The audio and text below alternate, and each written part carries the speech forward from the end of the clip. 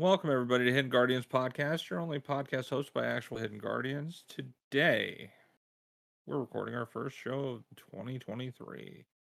It is our Yay. lovely January episode. We've taken a little bit of time here and there, but we're back, and, normal shenanigans abound. For those that are interested, I looked at some of our stats from last year.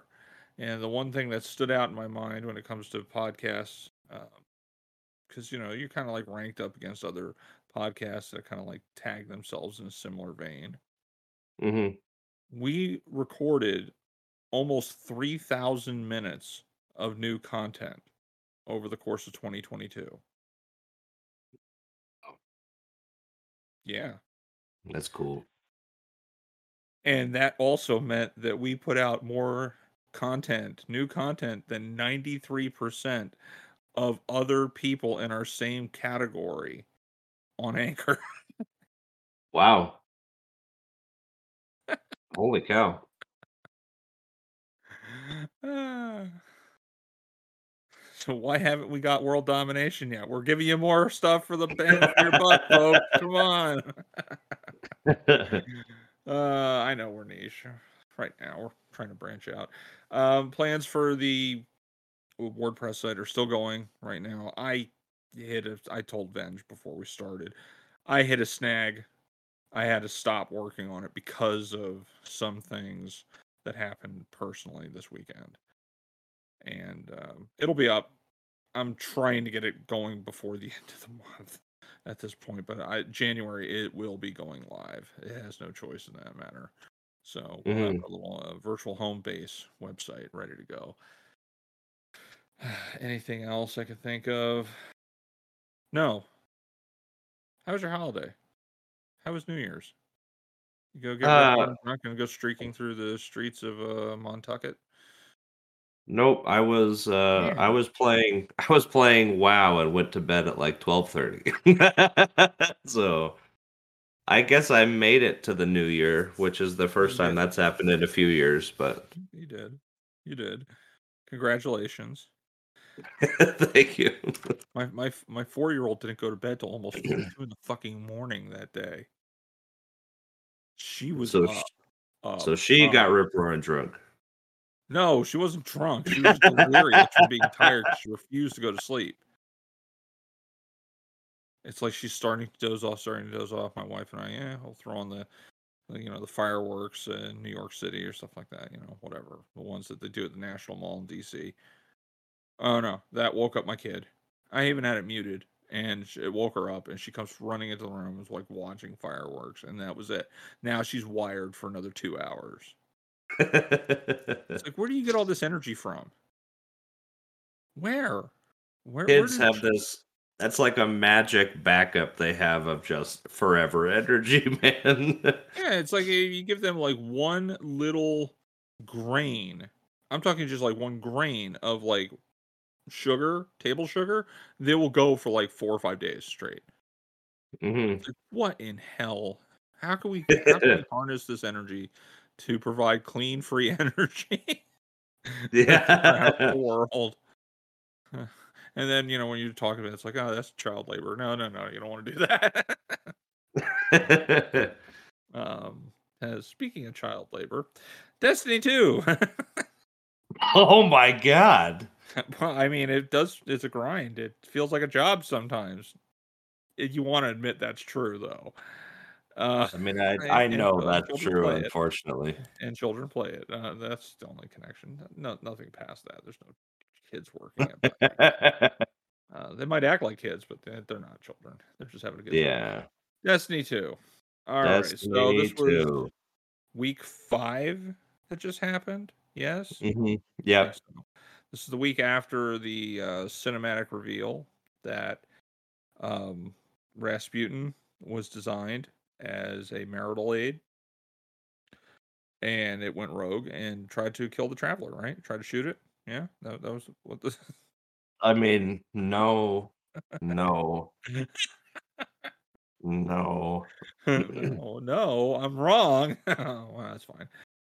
So Venge, what happened this week's with the weekly story? Where did it go from last week's reveal that Rasputin was basically the creation of Clovis Bray to replace the Traveler as the machine god that he had total control over? And Rasputin said, "Fuck off, Clovis." Well, this week, after that lovely recap of what happened last week,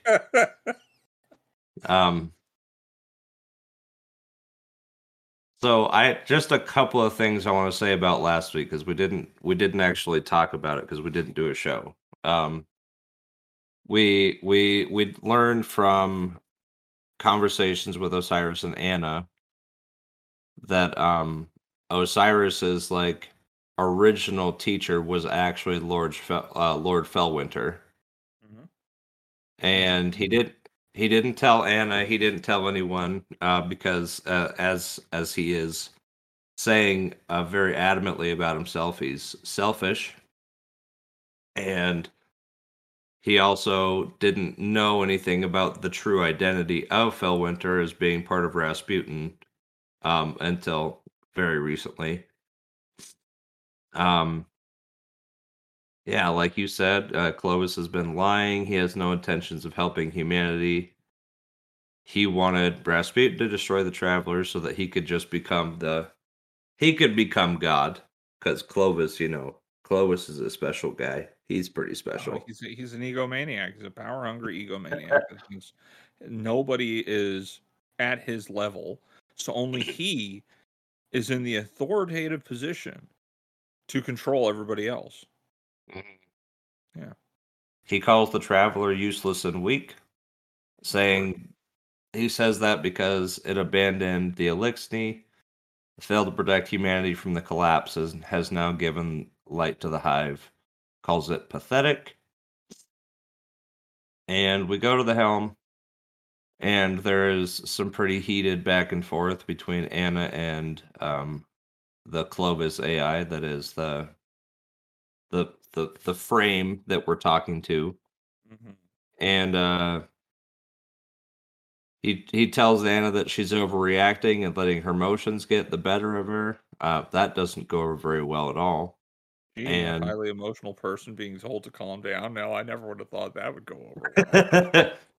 And she pulls out the engram that was actually housing Rasputin and deletes Clovis from the exoframe and lets Rasputin take over.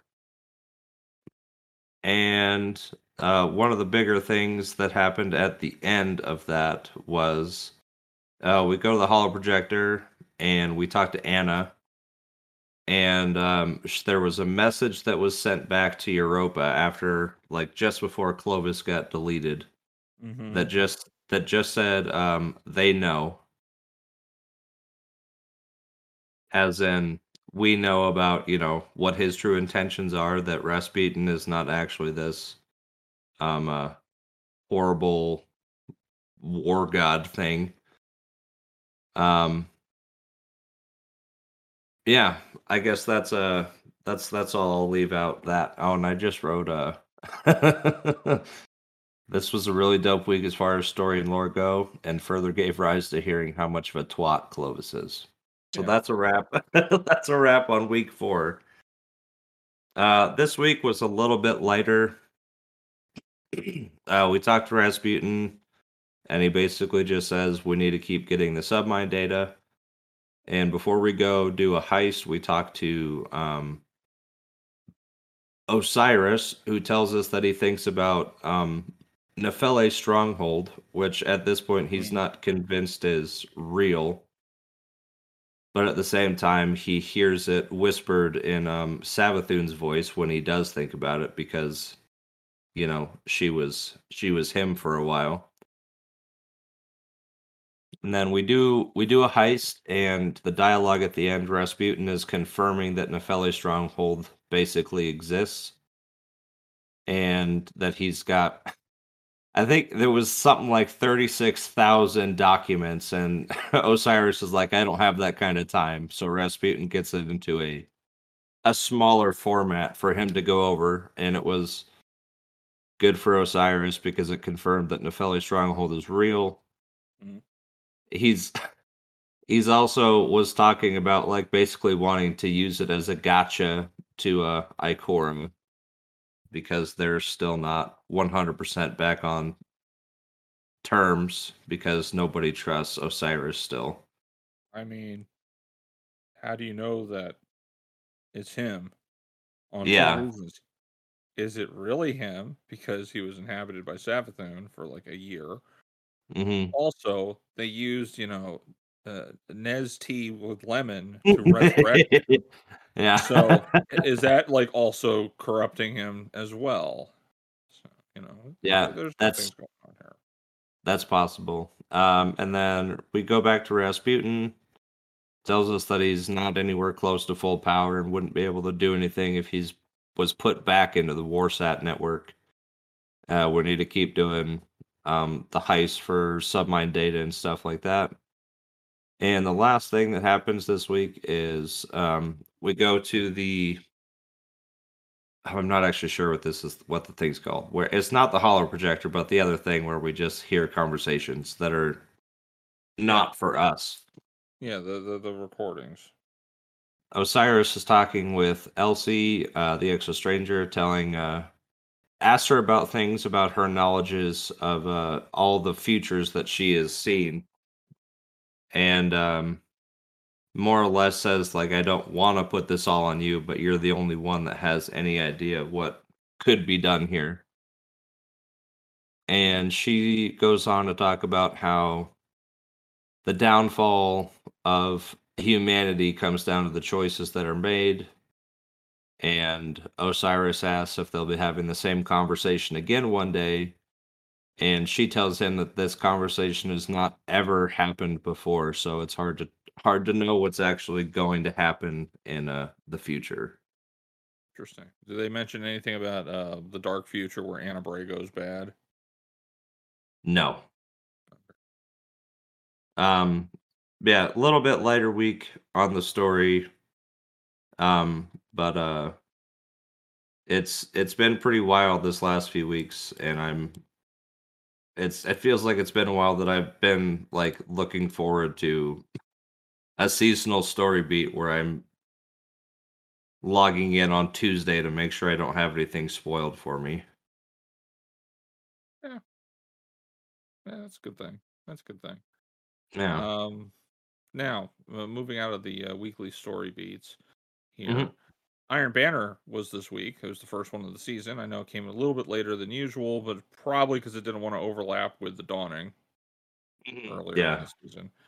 And it debuted a brand new play mode called Fortress, which is essentially zone control with Cabal turrets. Hmm. Venge, did you give it a shot? What do you think? I did. Um, it starts off. I mean, it's been a long time since I played zone control, so Yeah, like it because starts off with it's all about three zones.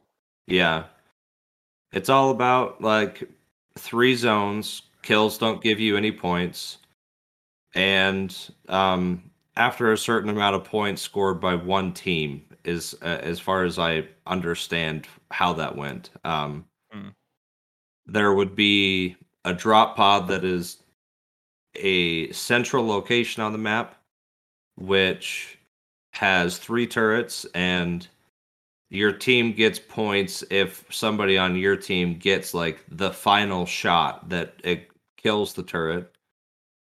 And then you need to capture the zone that the turrets were in, which it only takes like 2 seconds to capture the zone. Like it's really, really quick. The whole point is to control the zone, and you could stay on the point or you can stand back because you don't need to stay in the zone to like get the points. It's every 10 seconds there is right. points deposited. Well, in true Destiny PvP fashion. It has just become Titan Bubbles versus Titan Bubbles. And it's just kind of ridiculous when that point gets up. It's gotten to the point where the supers that I've seen are Bubble and Stasis, because unlike Wells, you can get frozen and killed by Stasis pretty easily in a bubble. Yeah, it's an interesting mode. It may not be like the greatest, but one thing that I've liked about this last few seasons of Iron Banner is that they're doing something new to make Iron Banner itself like unique. Right. So it's not just Control like it was for 3 years. Like Longer it's than some that.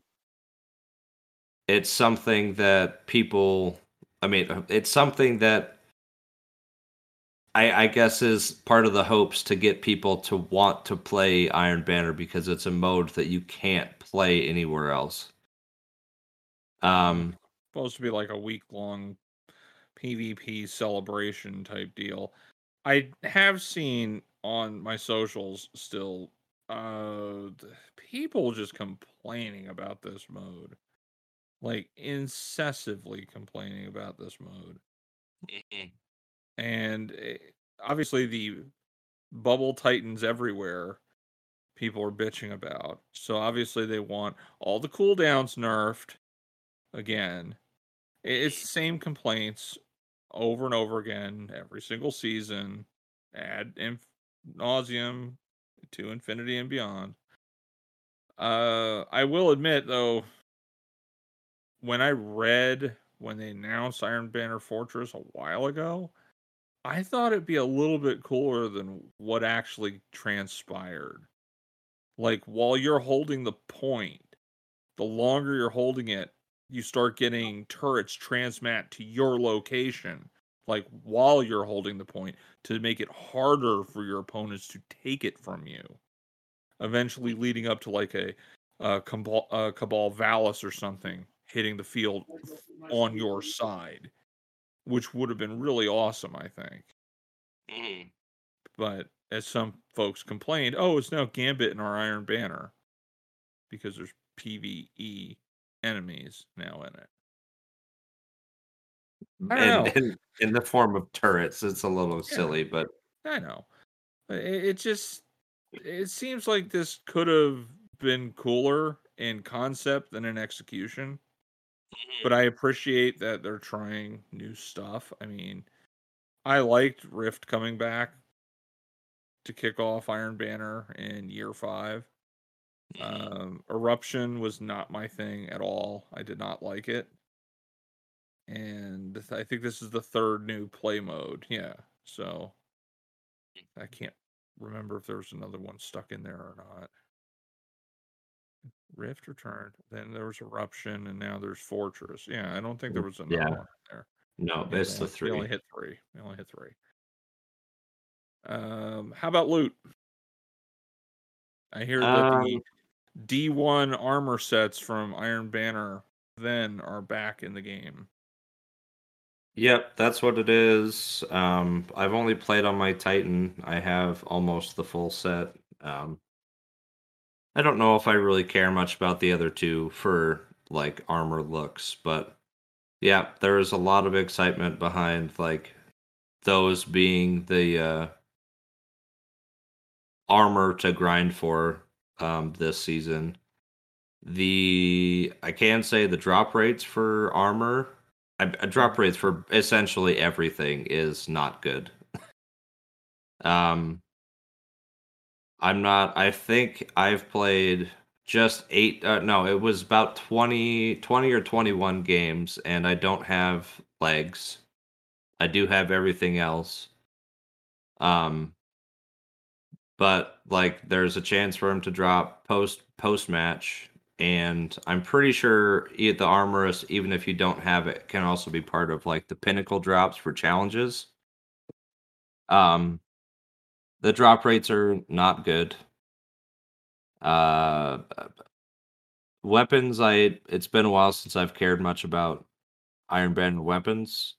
There is an auto rifle. I can't remember what it's called off the top of my head, but it's not too bad. It's arc. It can have volt shot, which is good for PvE. That's really about it. Other than that, like it's still Iron Banner. You can still, with the changes made, you can focus engrams to just buy a certain armor Once piece, or once they're in the loot pool, right? Mm. yeah, once they're in the loot pool, so you can just farm out for like whatever role you're hoping for on a shotgun or the auto rifle or something like that. Speaking of that shotgun, was it Ganora's Axe, I think is what it's called. Yep. And apparently it was being sold in the progression bar for when you're ranking up with Hmm. 100 range on the start of it.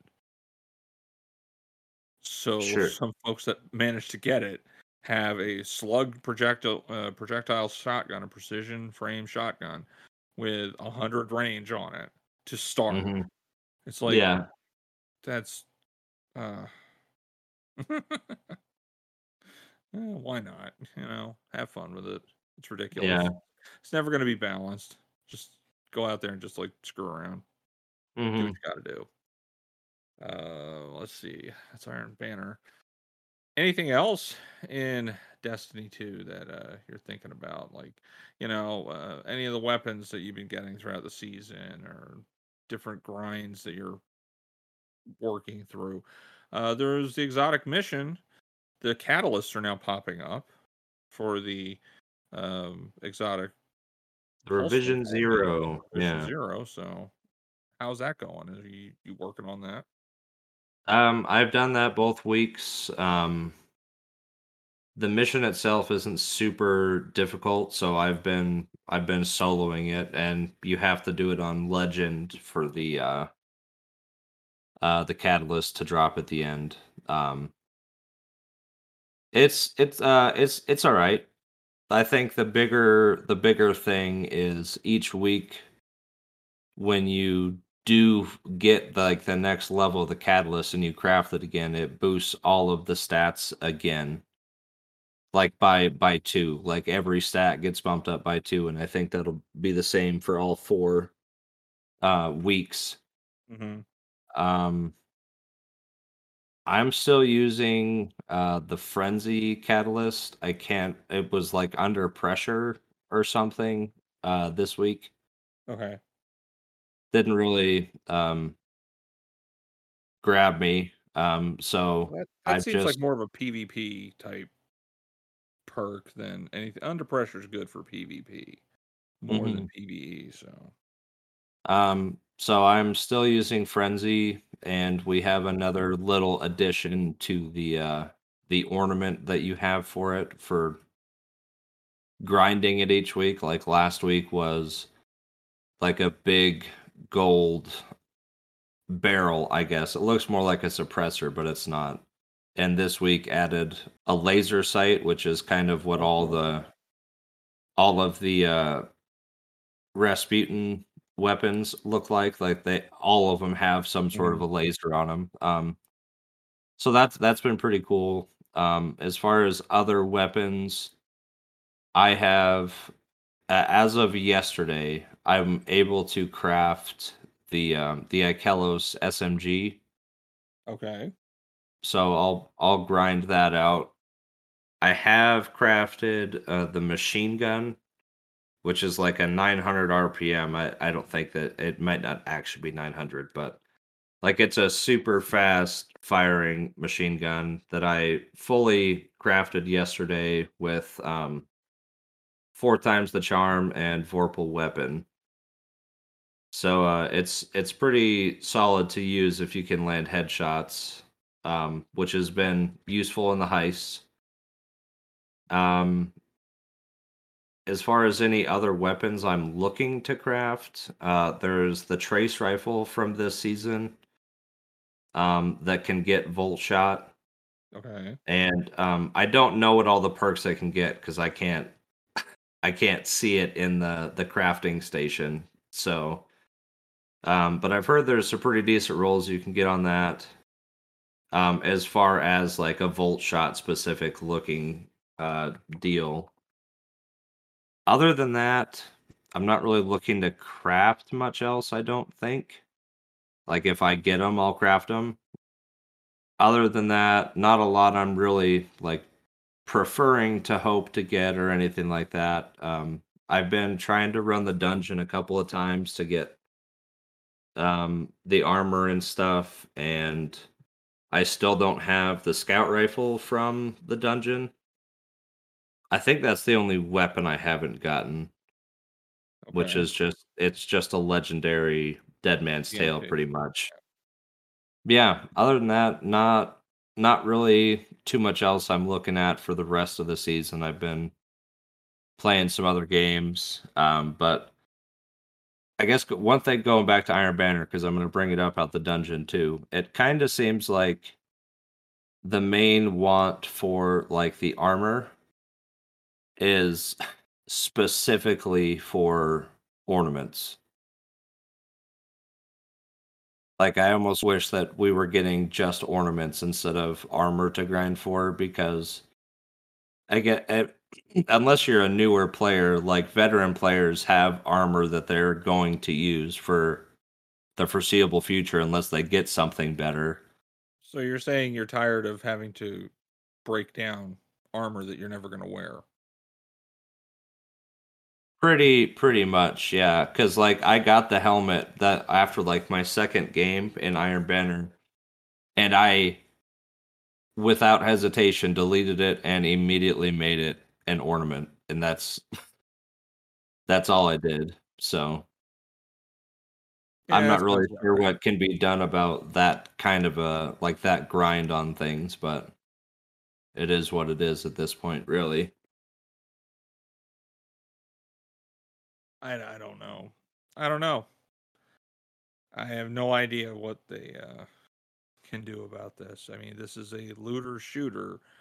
So if you take away loot, like, oh, I get my helmet ornament, and then you never see helmets drop again. What are you going to replace it with? Maybe people will be like, well, I want armor to drop again. I might get a better piece. It's like, see, you run into this back and forth that I'm not envious of Bungie trying to, come up with a happy medium Yeah. for this. It's just, you know, everything is just going to drop. You're going to be able to craft some things. The game is just messy by its very nature of how it plays. It's just Mhm. there's so much going on that's constantly changing. It's always going to feel like it's a work in progress. And that's up to the person playing it if they decide that that's fine and they're happy with that constant chaos of changing, or they really would like something a little bit more polished and finalized.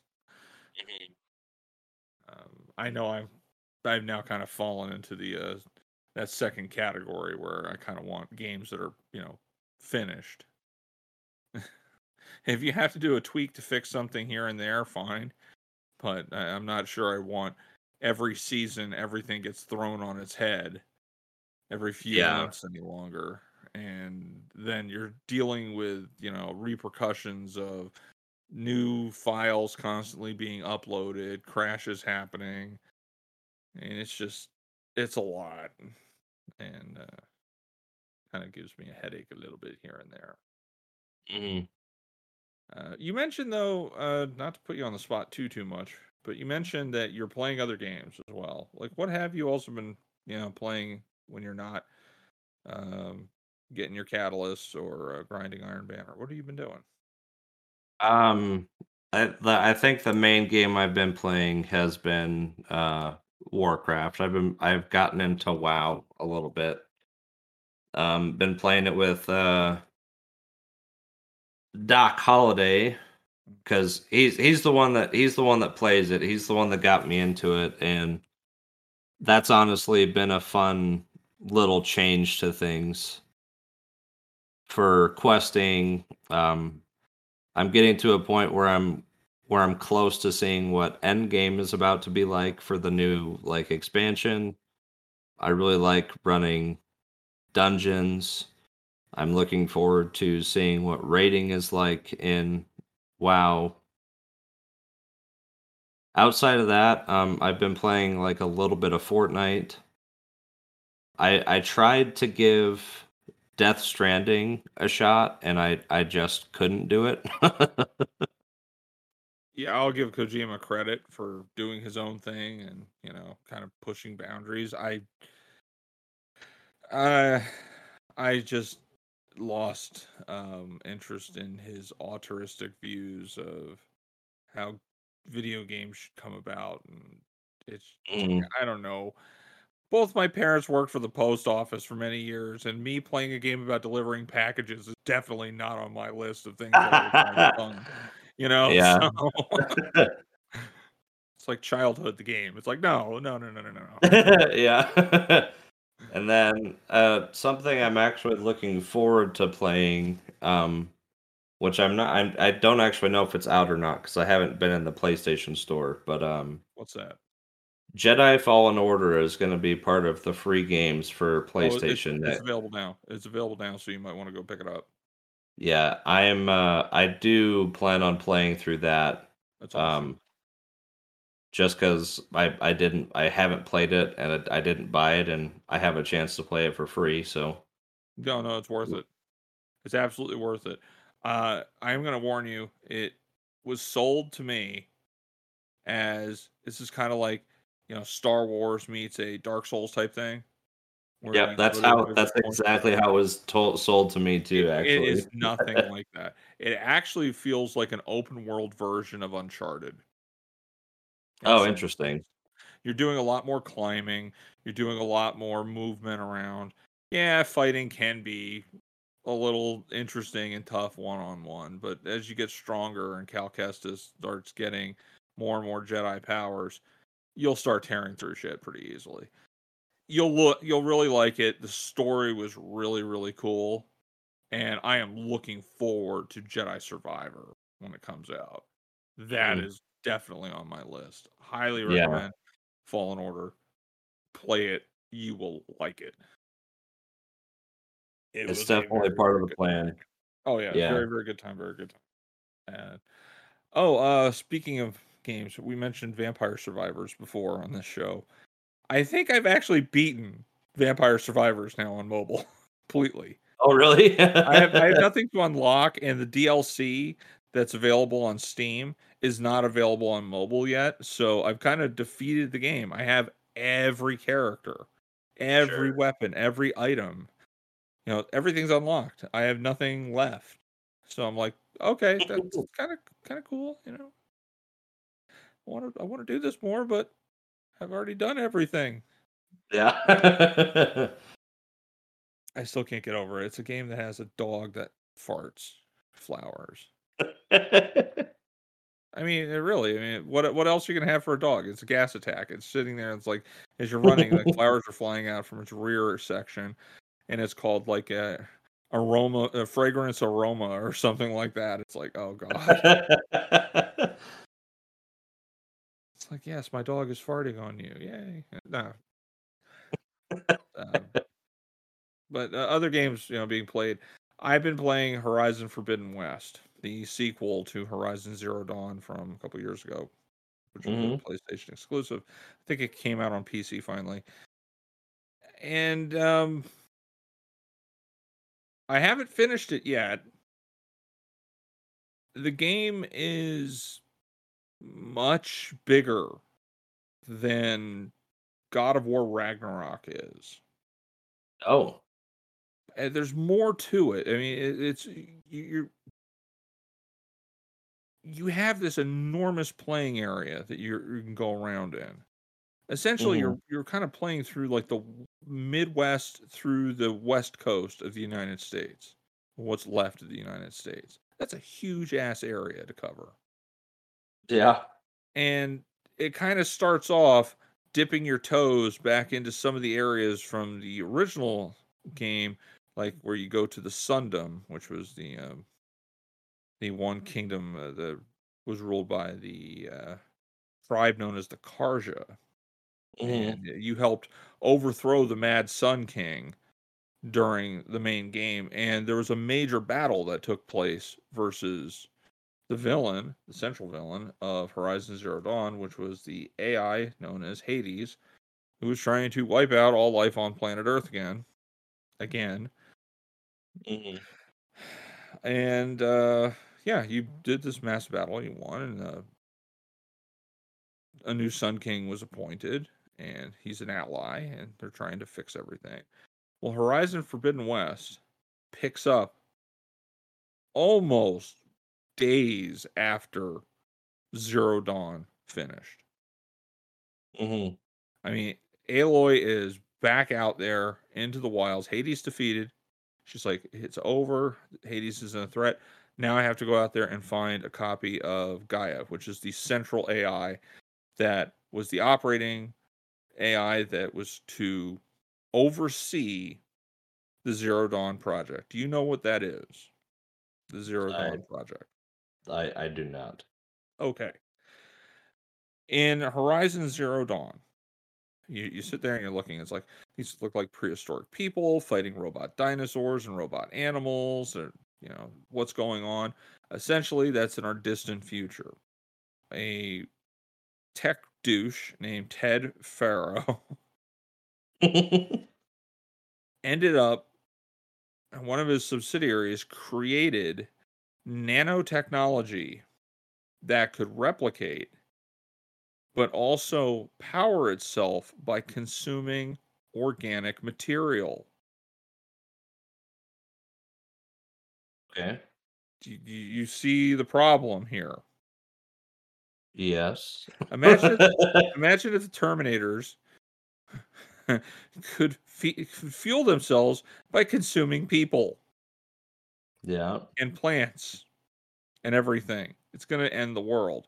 Well, that actually is what the result of Ted Farrow's shit is.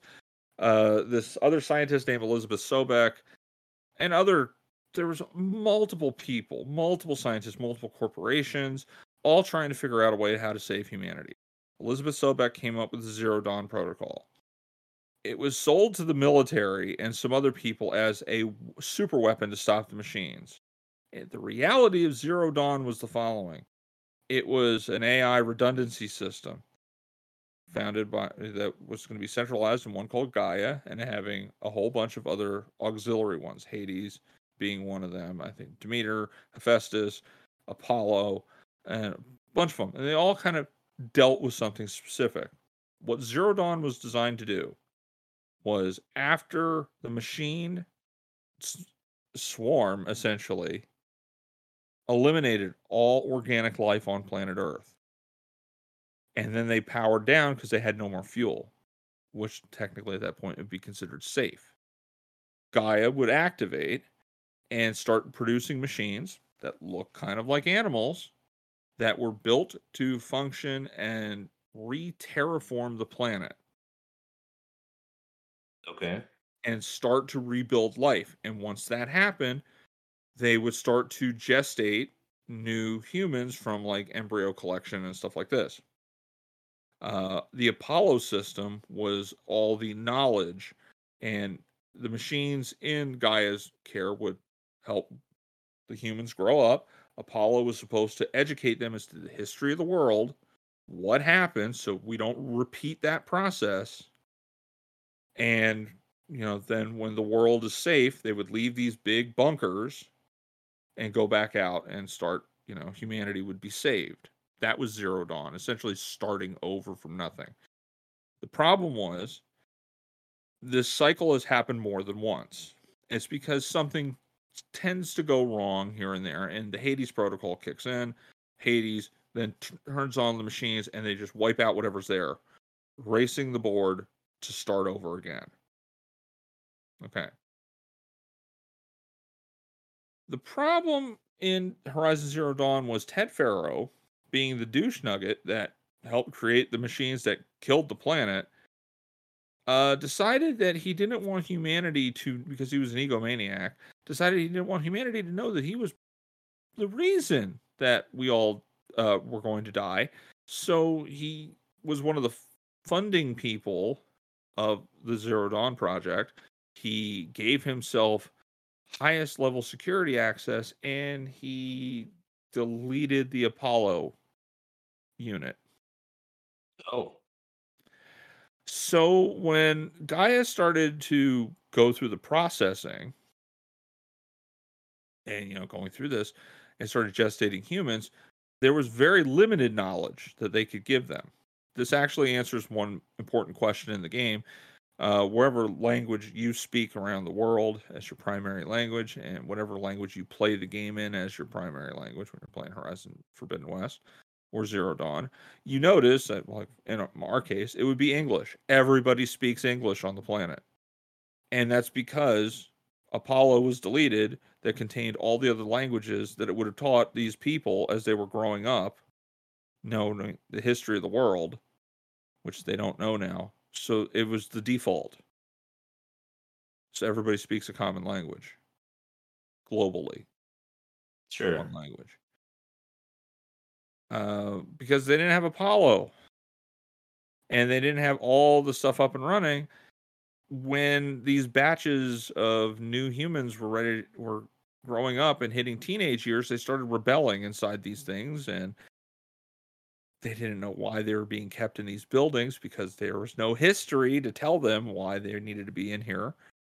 And they broke out and they went about creating their own tribes, and that's where you have these new primitive societies that believe in magic and all these other things, that machines might be gods. They don't know any better. Yeah. I'm trying to give you this brief history. Essentially, the main plot of the first game is Hades is reactivated from some mysterious signal that is sent from outer space. No kidding.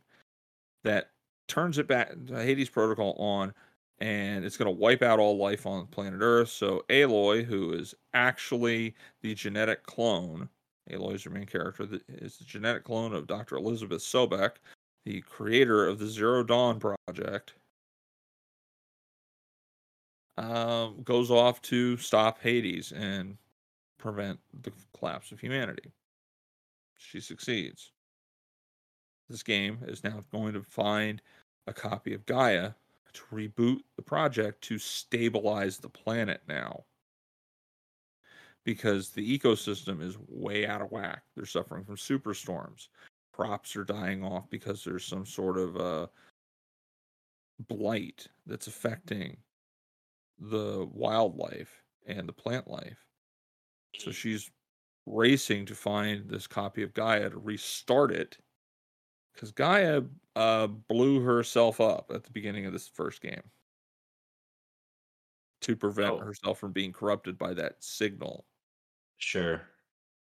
And it also caused all of her sub-functions, Hades, Hephaestus, Poseidon, Demeter, etc., and so on, as a side effect to gain sentience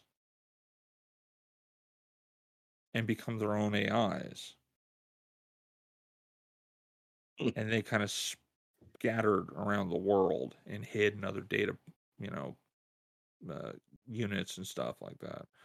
So that's part of the second game, is you're trying to rebuild Gaia, so you're also trying to hunt down some of the other components of Gaia. So she has full functioning capability. It's not really a spoiler. You will find a base version of Gaia program, and that's the central part of the game, is locating some of the other sub functions and restoring her over time. I'm at the point where I think I'm about halfway through the game. I say I think because I'm the kind of person that will do some of the side quests. because unlike other games where you could just kind of stand there and you just see, the two people just on screen and they're not moving, and you'll see text or you'll hear them talking. In this game, when you talk to people and you get like the text wheel to ask questions and whatnot and get follow-ups, Mhm. everything's done. All of this was shot on a freaking mocap stage. So you actually have actual actors performing. Oh, that's cool. So I'm sitting there watching all this stuff. It's like, oh, so you actually have people like emoting and moving around like actual people, and they look like real people because the graphic fidelity is so high on this game. And so you're just sitting there, you're just kind of taking it all in. And I looked up, it's like, well, how long is the average playthrough if you do all the submissions and stuff? There's people saying around 40 hours. Holy fuck, I've already blown that out of the water, and I know I'm not even done with the main story. How long is this game going to take me? Yeah. And I'm still doing stuff. And I mentioned that you will find Gaia to start the rebuilding of this program, of this AI. You get a base in this game. You get a legitimate central base of operations in this game, which you didn't have in the first game. And you start bringing your allies to this base. If that sounds like Mass Effect's, Normandy ship, it kind of is. It's very similar to that, except your base doesn't fly through space. And then you can go and you could talk to your teammates, your companions. And then your new companions that didn't come over from the first game, because two of them, Varl and Aaron, have joined you from the first game. You did companion quests for them in the first game. Now your new companions you're getting companion quests for them. Hmm. And you're meeting new people. And all this takes place in the ruins of North America. Sure. The game takes place in what would have been America. And it's rather fascinating to see how nature would have overrun all of our structures, like how Guerrilla Games would envision how nature would overrun our world Hmm. if we all died off. And the really neat part for me was I met somebody last night who is from across the Pacific Ocean, Hmm. because I'm out onto the West Coast now in this game. And Oh, sure. because they had like these bunkers all over the world to restart this program and to produce machines that would terraform everything over again. And I met somebody from the other side of the ocean who they traveled to you know our lands to find technology to help stop the blights that are going over there in their lands. Hmm. And they crossed the Pacific in wooden boats, went through tsunamis and hurricanes and starvation and all this stuff, and finally connected. And they didn't think there was anybody here when they Hmm. arrived. And boy, were they wrong. It's interesting, actually. Every tribe that you meet has a different culture, have a different outlook. The tribe that Aloy comes from is called the Nora, at least what she was raised in. They're very it's kind of hard to they're kind of like this middle ground, somewhat warlike, but they really don't want to go to war. They can fight if they need to, but they're kind of like this northeastern US look where they have some fur on their armor and stuff like that. But then you go into the south, heading towards the west, where you run into the Karja, and they're more dressed in like lighter attire, cotton outfits, because their terrain is, think like northern Texas or the plains, Hmm. you know. And then when you head into the west, you start running into the Tanath, who their culture is based around, well, when you watch them fight, they're totally painted. Their bodies are painted from head to toe in like war paint that looks like what their tribe totems would look like. But when you talk to them, you realize very quickly that, well, the player does that. Wait a minute, they're using military terms. Mhm. What the hell's going on here? They're actually using military terms. And then you find out that their base of operation, this memorial hall that they call it, that has visions of the 10, as they call them, was an old world museum for the fictional Battle of the Mojave Desert, where the JTF 10 task force military operation happened. Mhm. But all the data is corrupted, so they only hear bits and pieces of it. So they were thinking these 10 people led a fight against the machines, and they based their entire culture and how they behave based on the teachings of the 10. That's So just wild. imagine the U.S. Army, the U.S. Marine Corps becoming like a primitive tribal culture. I mean, dude, they Mhm. salute each other. I mean, they do. It's like, we're off and they'll start saluting each other. And it's like, the full locked elbow, flattened fingers. It's like, what the? It's so wild seeing this. Seeing Mhm. what we would take for day to day, whatever, commonality here, and look at it being twisted into, this is our far future. But these people have no idea what any context was of this, but they've made it their own. It's like, damn. Mhm. It's very cool, very wild. I am greatly enjoying it. And the graphics department, yeah, the people look incredible in this game because obviously they're all motion captured and scanned. So the voice that you hear coming out of the character, well, the face is of the person that did the voice. So you're actually looking at the person that recorded the voice for those characters for the most part. I like I that. I do too. I actually like having that because then the person's actually acting in it. They're not just, oh, they look totally different. No, they're actually acting in this universe, and it's Mhm. very awesome. One thing that does kind of get me after playing Destiny for 8 years is Lance Reddick is in this game again as Oh, Silence. sure. Yeah. Silence was one of the bad guys in the first game. It's whether it's kind of up in the air if he's a bad guy in this one or not. I haven't reached a point where I've met back up with him again. But every time I hear him speak, it's like Kai Zavala. No, it's not. It's Silence. He'll start talking. It's like, yes, Commander. No, no, you're an asshole. It's not the same person. But it's the same. It's the voice. It's his voice.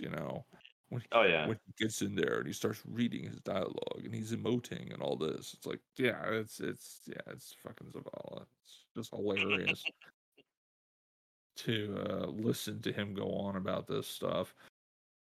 Do I think it's better than the first game? That I won't be able to determine until I'm finished with it. I'm Sure. enjoying this game, but I hit some frustration points in this game that I didn't really have in the original. And there's some things that I found absolutely annoying in this game, like deaths that just come out of nowhere. There's some environmental puzzles and ruins that you're trying to solve that give you zero, like, anything as to what you need to do. Even if you're in the ruins and after a while Aloy might say something, well, perhaps I should look for something outside this room. Perhaps I should do this. The character will actually say that to you out loud, as a clue. But you just, there's things that are just like, it doesn't matter. I'll give you an example. I was exploring one of these ruins, and it was nighttime when I was in there. Because it was just the time of the day I got to this thing. So I figured, all right, I'll go in there and see if I can get like the relic that's in it and move on. So I don't have to come back to this one section of the map, which is enormous. And I'm running around, and I reached the point where it's like, oh, okay. So the passcode to open this door where the treasure to the ruin is, you complete the ruin. To find the code, it's the year that this building was created. Mhm. Now, me being me, I know, obviously, this is an ancient ruin. So it's Mhm. probably like built in like the 1900s, 2000s, something like that. And if that's the case, there should be a placard somewhere on the outside of the building. Mhm. Go look for it. I'm running around the building. I can't find a placard to it. Can't find anything to it. Keep in mind, nighttime, so you have like moonlight and stuff like this. But typically, when you use your focus, which is like your little like extra sight thing, your gadget that puts up a dome around you and you could scan things, it highlights things you can scan or things of interest. I couldn't find anything on this building. I ended up looking up what the code was. The code was like 1923. It's like, fine. Mhm. Pop open the door, get my stuff. I'm coming when I finally completed it and I got sick of everything and I looked up the code. It was daytime now. My Mhm. wife's also looking up. She goes, you want to know where you got the code from? I was like, yeah, sure. I'm looking. I can't find it. She goes, okay, go outside the building in the back, walk back a little bit and look up. And when you look up, on the building itself is 1923 in huge numbers that you couldn't see in the dark, Mhm. that never illuminated as something as a point of interest. Mhm. So it's like, really? There was uh, and you occasionally find things like that in this game. And it's Mhm. just somewhat annoying, a slight frustration, but otherwise, I will give them credit. The characters are really, really awesome. The one Tanath warrior that joins you, Katalo, is amazing. Mhm.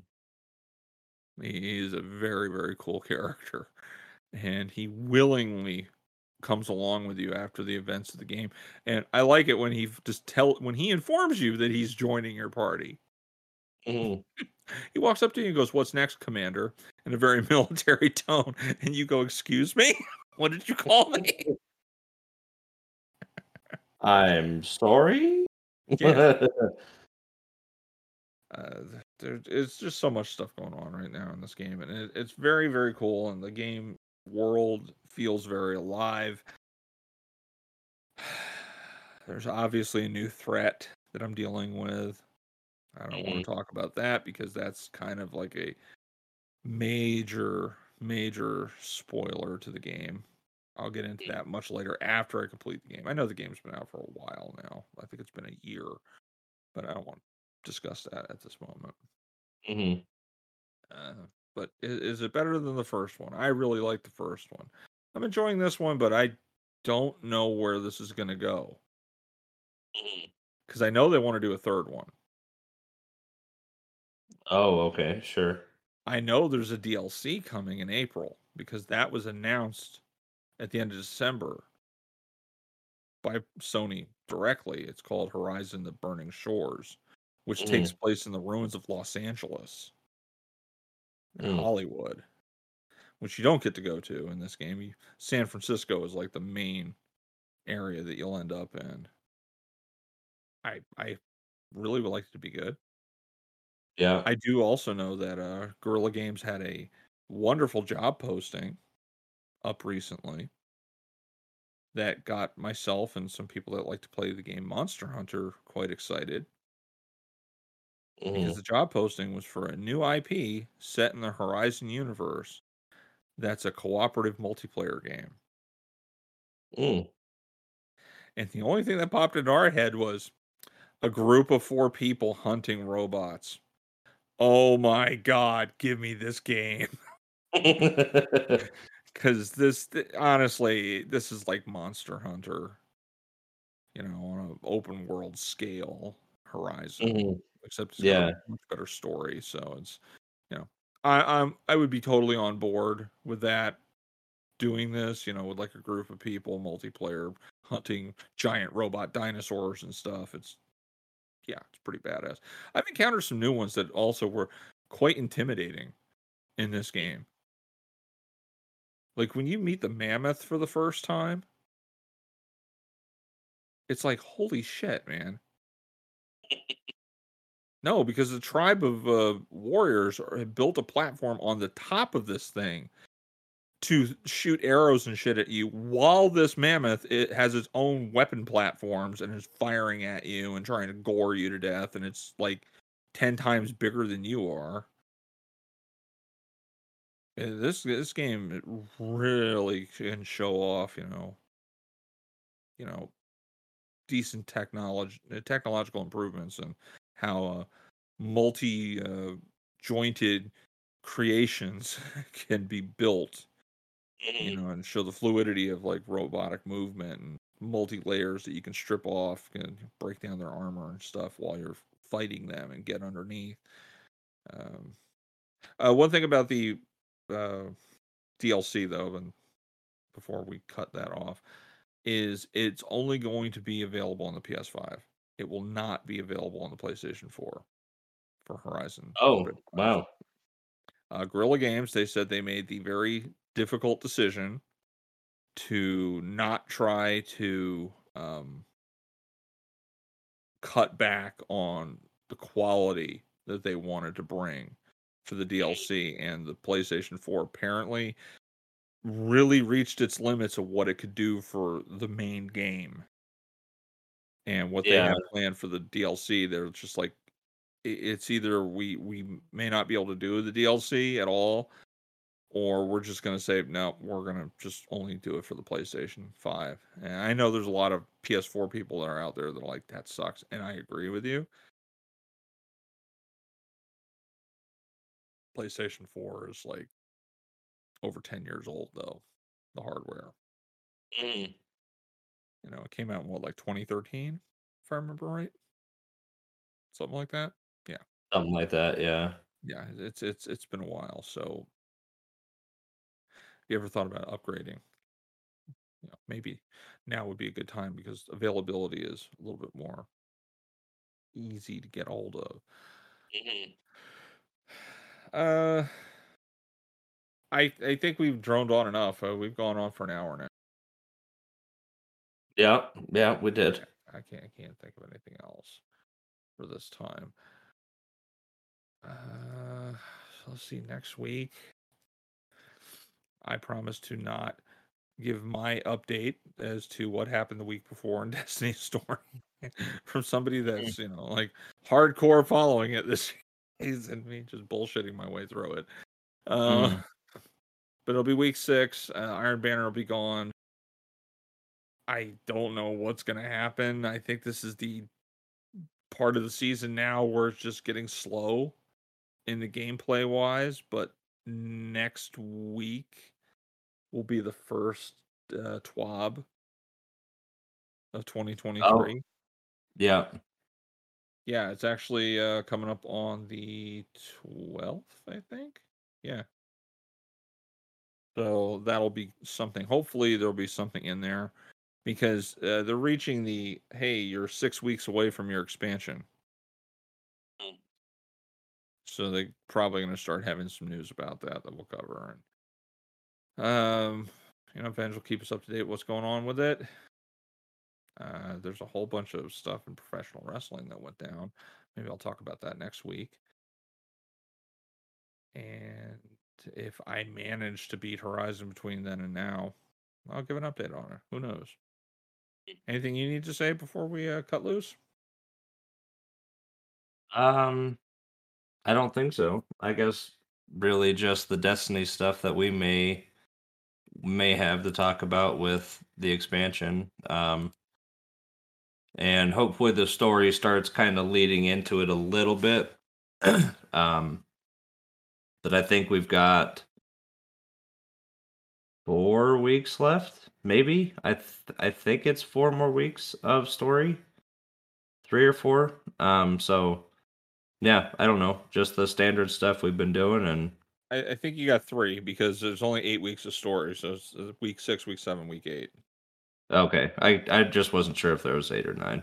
Um, yeah, I don't know. Pretty we'll keep it pretty standard for the most part, unless anything big comes up. So, Yeah. Yep, that sounds to be the MO right now. Um, in the meantime, follow us at anchor.fm/HG-podcast. We have a link tree there. Our Twitter is podcast_hidden. mm-hmm. We'll update you with the WordPress when it goes live. Always feel to drop us a question, comment, whatever, suggestions for topics, games you might want us to cover, Mm-hmm. things we might find interesting. We'd love to hear it. We will take some ideas from the listeners, no problem. And thank you for listening. We do appreciate everybody that joins us in our semi irregular schedules and Mm-hmm. points. Yeah, thank you for listening. It's pretty cool. Big fan. It's very cool. We'll be back next week. And in the meantime, be well, everybody. Here's to a start of a great 2023. And hopefully, it's not a total shit show like 2022 and everything else was this 2020. Yeah. All right. Take care. Be well, everybody. Bye bye now. Okay, bye.